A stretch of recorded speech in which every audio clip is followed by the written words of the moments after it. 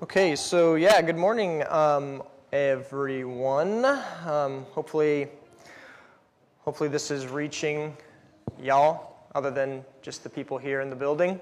Everyone online. I know that the Parkers aren't the only ones that were experiencing no power in Portland here. So we have other members of the body who are without power and couldn't come. So I hope somehow this is going to reach them either now or in the near future. And that everyone's, being safe out there in the snow. So, once again, this month we are talking about what it means to truly practice self-care. Self-care in a way that glorifies God over against an empty self-care that the world would offer. What it means to truly practice self-care and how we can sort of break free from just the very wordage itself. When we talk about self-care. Last week, we spent time talking about just the concept, right? The concept of self-care and how the world would want to inform us and teach us and speak into that and encourage us to do these certain things and these certain practices. Practicing, true self-care in a way that glorifies God means being able to discern between the counterfeit medications that the world describes. And this is what we were talking about last week. Medication that is laughable, right? We were poking fun at it. It was kind of fun. It was ridiculous, right? Medication that is empty, that's meaningless based on who you are, what you're going through, how you feel, all these things. The kind of self-care that only serves, as I mentioned last week, as a diversion or a distraction from your woes rather than really addressing them and keeping God in that problem. The kind that the world offers is short-sighted. It's fleeting. It's momentary, right? And I quoted one writer who says, "In light of my painfully obvious brokenness, I cannot be trusted as the solution to my own problems." And this is true.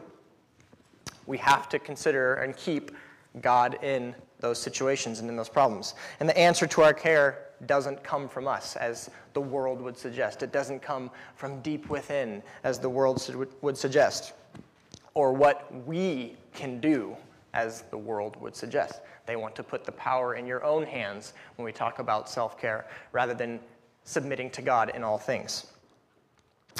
It's because of God through Christ that we can practice a biblical self-care. And our object, the person of focus, can never be ourselves, but should be God. So that's a recap of last week. This is what we spent time talking about up here, what we spent time talking about in our cell group. So this week, we're going to continue the conversation of self-care by analyzing how it is that we view our time, specifically. How do we spend our time in a way that glorifies God, and how do we think about this idea of our time, right? Me time, free time. That's the question that's in focus today that we're going to try to talk about. So how do we spend our time? What should we be doing with our time? It's kind of a big question at face value, but remember the focus or the lens that we're viewing this through is specifically in terms of self-care and how the world wants to propagate indulging and grabbing for yourself me time when you separate from, all the other things of life. So that's the lens that we're going to be going through. Self-care and discernment, remembering God rather than remembering yourself. Remember to take care of yourself. So with that, let's talk about time. Last week I mentioned that the self-care strategies attempt to apply structure and discipline to this idea of me time. It attempts to recenter our world around ourselves, right? Self-care, ourselves, and looking for hope and healing and stability from some hidden place deep within yourself. So let's hone in on that. Everybody loves the idea of free time, right? Sounds nice. I love the idea of free time. I think we all do. Time we have left after doing the things that we have to do, right? The work, at home, with kids, with the wife or the husband, time we have for ourselves after all those things. There's there's an automatically implied like separation and compartmentalization. If you're familiar with the book Truth Time, to me it reeks of separating your worlds into different levels rather than viewing things as a holistic worldview. We're finally free to take care of ourselves after we've done all this work, and we want to grab hold of it after we've taken care of our family and after work is over. This is the culture's concept of free time, and this is what it wants you to grab onto. This is what it wants you to feel, to make you feel like you shouldn't be ashamed of doing it. You're so busy. You should really separate from those things. I think that's a key thing to remember. They want you to separate from those things to make sure that you are taken care of. Take care of you. When we've checked all the boxes of work, and when we've checked all the boxes of the different responsibilities we have, we lean into the idea that we are wholly autonomous people, right? That we should be able to make decisions for ourselves and governed by nothing other than what we want, governed by no one other than ourselves. Free to do, finally, whatever we want with our time. We separate God. At the very least, we distance ourselves from God, but we separate God, really, rather than glorify him even during times of leisure, times of downtimes, times where there's not, the hustle and bustle of life going on. We separate ourselves from him, and we want to make it into our own, rather than including God even in those times. There's a theologian that cautions our inclination to think this way about time by offering a few warnings about that. And he lists these few warnings as, first of all, being idolatrous, right? Viewing our time as an object of worship rather than God. Viewing ourselves as an object of worship rather than God. He warns about the hedonistic tendencies that we gravitate toward when we participate in our free time, in our me time. And then he talks about it in terms of utilitarianism. So, idolatry in that some people worship their work even. They worship their time. They worship their leisure activities. I think it was just last week that was Super Bowl Sunday, right? That was last week.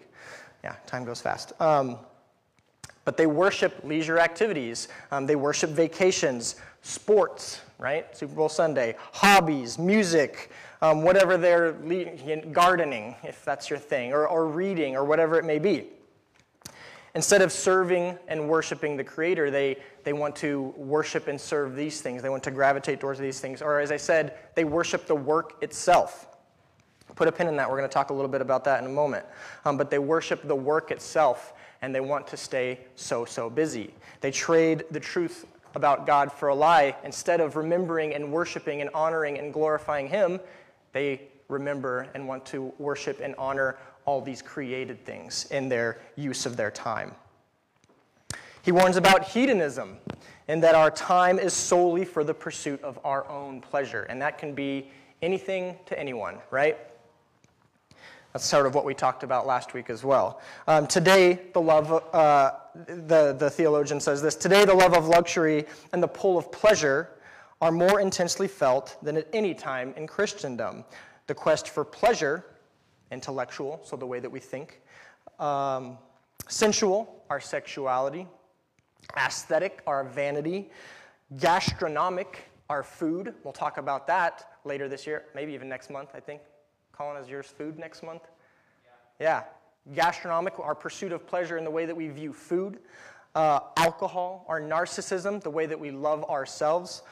All of these quests for pleasure, he says, is one aspect of Western decadence, which is just the moral decline of Western culture. All of these pursuits of pleasure and the way that we treat time for our own hedonistic pursuits. And then he talks about utilitarianism, in that free time is valued only we think about it. We need to work.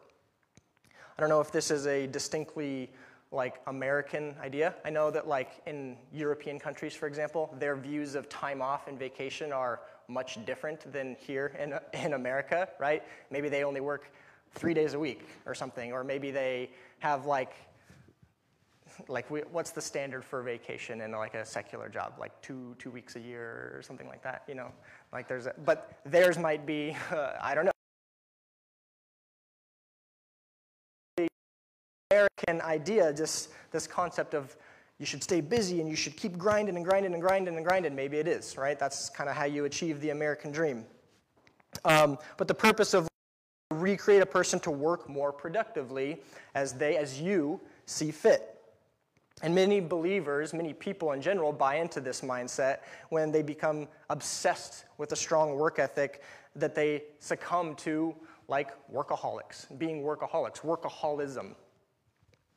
This sort of way of thinking, this utilitarian way of thinking, has mind share over many of us, as I said, as believers, but here in America. And Protestant Christianity promotes an uber-strong work ethic, which becomes unbalanced and leads to overactivity. How many of you guys know people or have people in your lives that go to other churches or something, and those other churches are just oversaturated with like programs, right?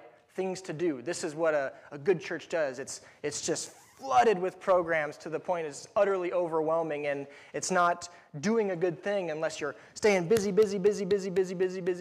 all the time. That's the way that I think Protestant Christians, American Christians, think about the use of time. I have people in my life who have lived that way in their relationship with God, their relationship with their bodies, their churches. Churches do that. Work for the sake of work. This is how we view a good use of time. Carl Johnson is a guy, he's a guy who has like a master's, a PhD in the history and philosophy of leisure activity. He's a Christian guy, he's a Christian writer. He writes and he lectures and stuff. But he documented in an essay that modern Christians tend to make busyness their religion. We admire and we imitate and so become Christian workaholics, supposing that the busiest believers are always the best, right? A true test of your faith isn't in the quality of the things you do, but in the quantity of the things you do. How much am I involved in? This is what a good Christian should be like and should do. That's what he's talking about. And our culture wears busyness like a badge of honor, like an award, right? To be busy means you're important. When you ask someone how they're doing, you either get the general, oh, good, you know, like the dismissive, like good, or you might hear someone say, oh, I'm so busy, you know, I'm so busy, I have so much going on. They wear busy like a badge of honor, and to be busy means that you are important, you know, that you're engaged, that people need you, that you're doing meaningful things. And maybe that's true, but they wear busyness like a badge of honor. You have to always be busy in order to have like a genuine and sincere relationship and faith in God. Saying you're busy is maybe like a virtue signal, you know, a virtue signal to people that ask how you're doing. There's a certain irony here, but to be busy, just to be comfortable, right? And if there's one thing we all love, it's being comfortable. Being nestled in. We like familiar things. We don't like uncomfortability. We don't like change. You know, it's hard to move on from comfort. We want to stay in that place of comfort. So a lot of people find comfort in busyness because, once again, they treat their time as a distraction and a diversion and don't analyze their lives in a deeper way in their relationship with God. So they just stay busy as a means of distraction, right? And they think that that's how we should live and operate, and that's what a true Christian should be like. To be busy is to be working toward acceptance.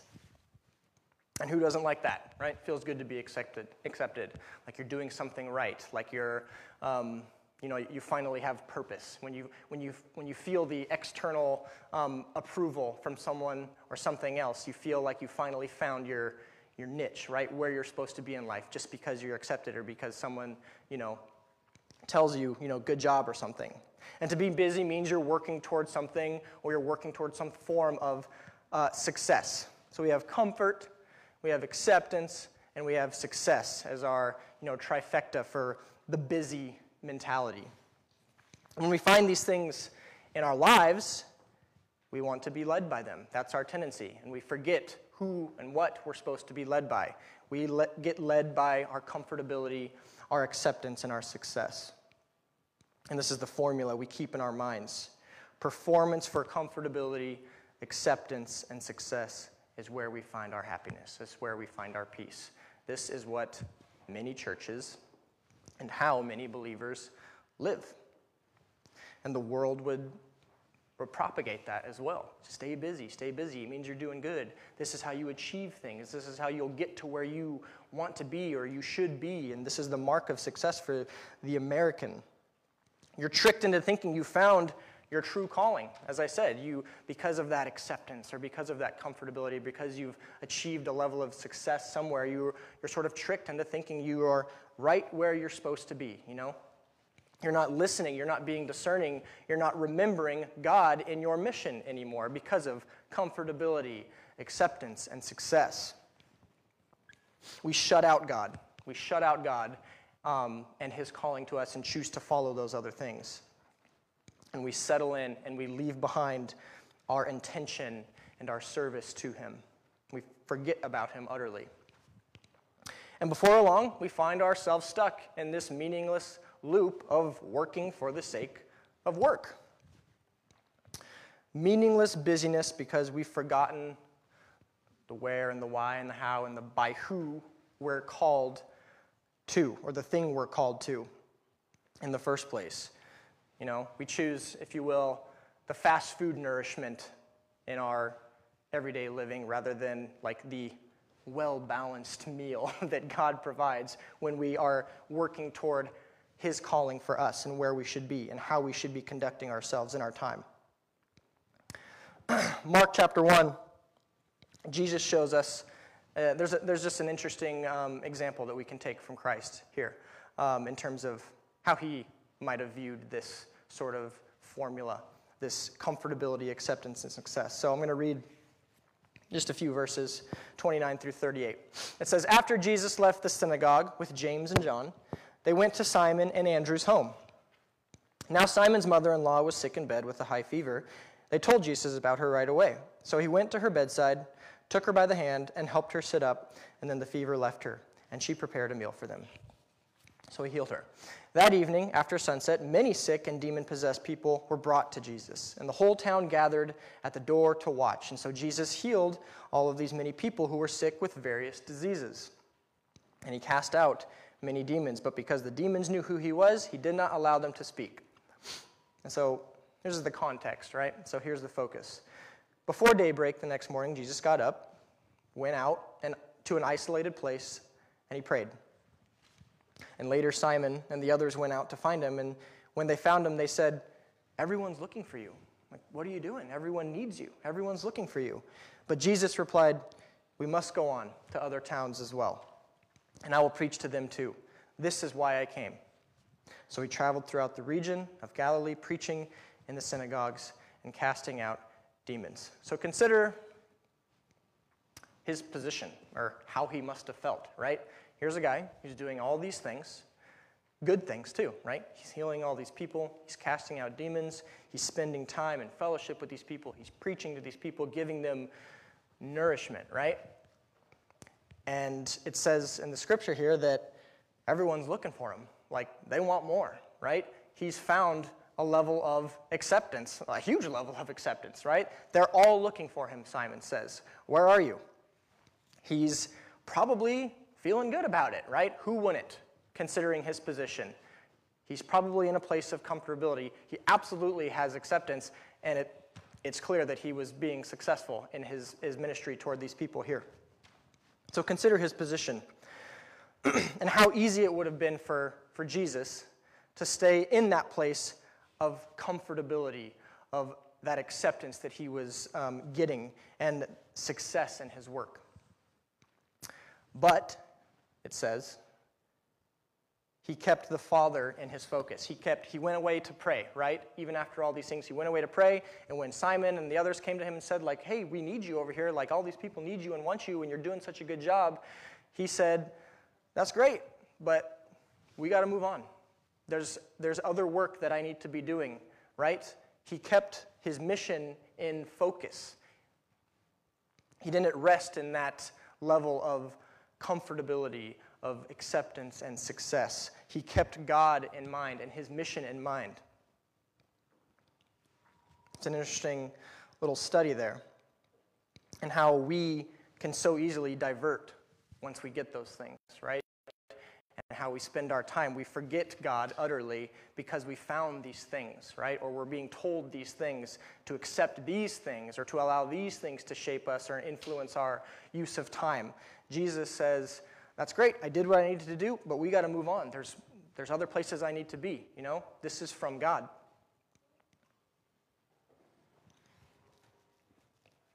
To truly appreciate and enjoy our time and make use of our time in a godly way, we have to understand and God's purpose over it.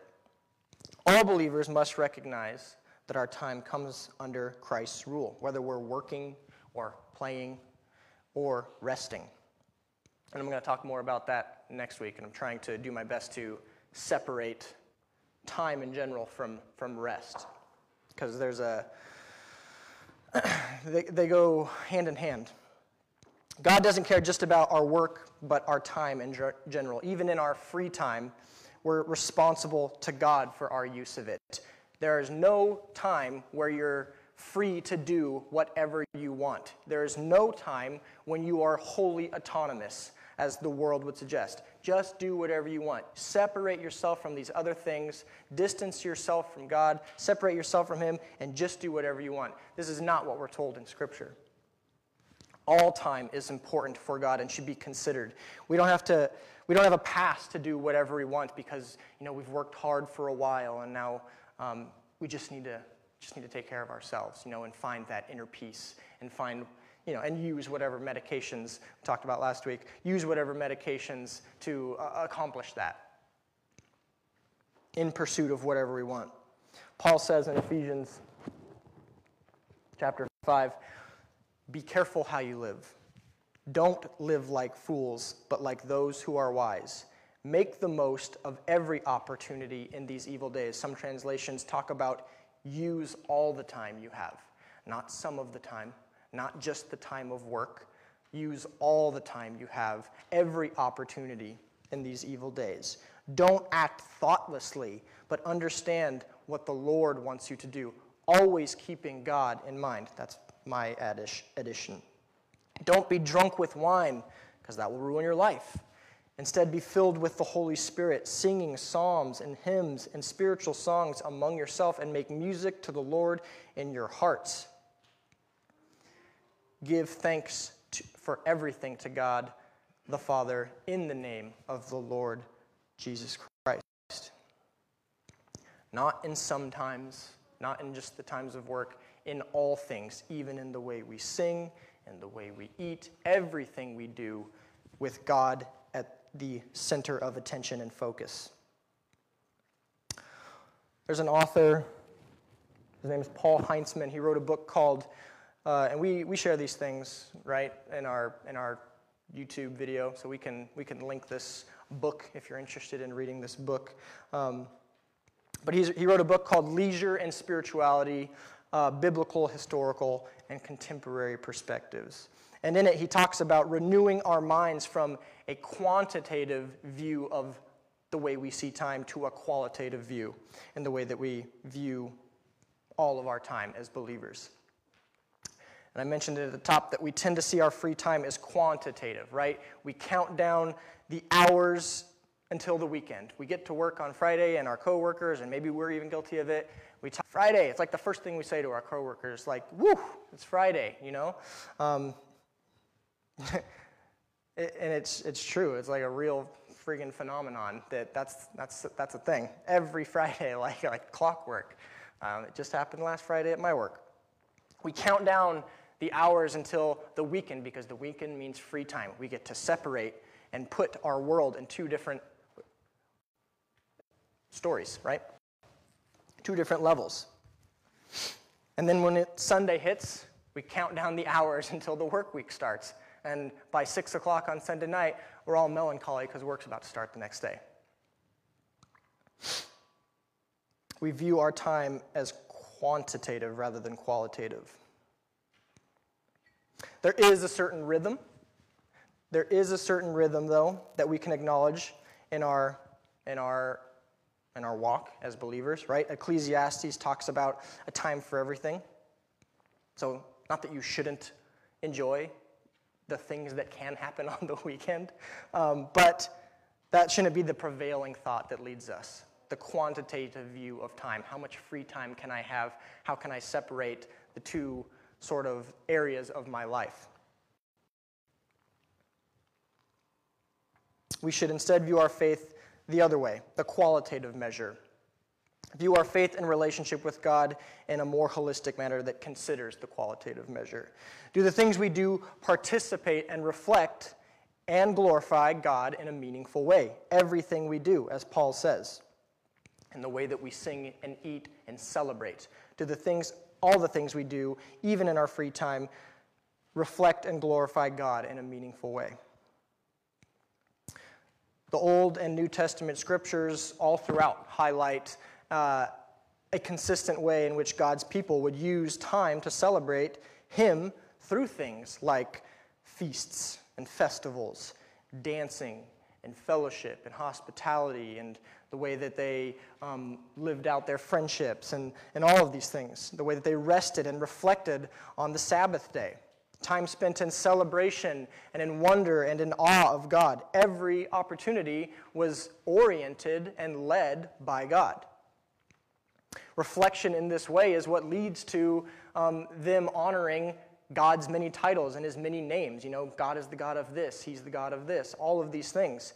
The reflection and use of our time in that way is what leads us to thinking about God as not just so one-dimensional. Genesis and Exodus and Deuteronomy and Ecclesiastes, as I mentioned, and Psalms, and then Luke and in John, and many of the history books in the Old Testament, you see the Jewish people setting aside free time, leisure time, to honor God in all things. The Passover itself is a time spent in celebration and remembrance of God, right? And the festival that takes place around it.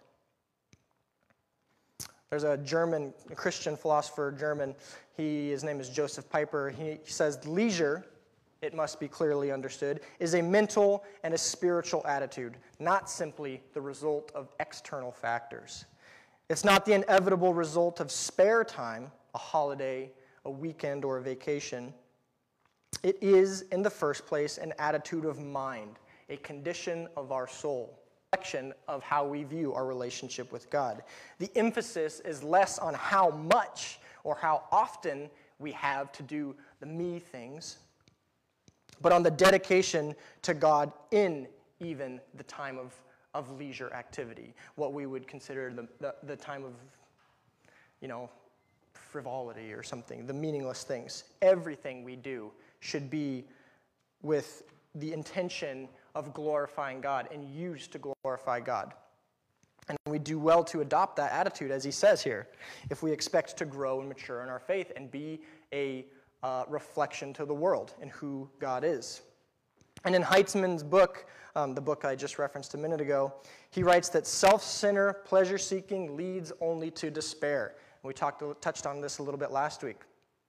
But the signs of an authentic, God-glorifying use of our me time in our lives as believers reflect the qualitative dimension characterized and produce a certain level of fruit, reflect the qualitative dimension characterized by an attitude of rest and joy and peace and happiness and real success for God and all of these things, freedom and celebration and who God is and in God's creation. And they respect the quantitative rhythm, as I also mentioned, the seasons to life that Solomon speaks about in Ecclesiastes. He says many times things of this nature. I have 3. from Ecclesiastes. I decided there's nothing better than to enjoy food and drink and to find satisfaction in work. Then I realized that these pleasures are from the hand of God. So a recognition, a glorification, an honoring of God. Who can eat and enjoy anything apart from him? And he says in chapter 3, what do people really get for all their hard work? I've seen the burden God has placed on us all, yet God has made everything beautiful in its own time.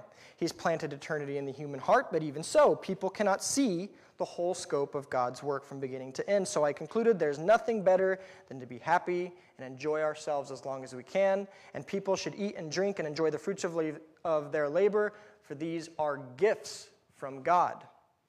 So God is not left out at any point in time. And in chapter 5, it's a good thing to receive wealth from God and for the good health to enjoy it, to enjoy your work and accept your lot in life. This is indeed a gift from God. Authentic, God-honoring me time. Keep using this quote because it bugs me, or I think that's how I deal with the fact that it bugs me.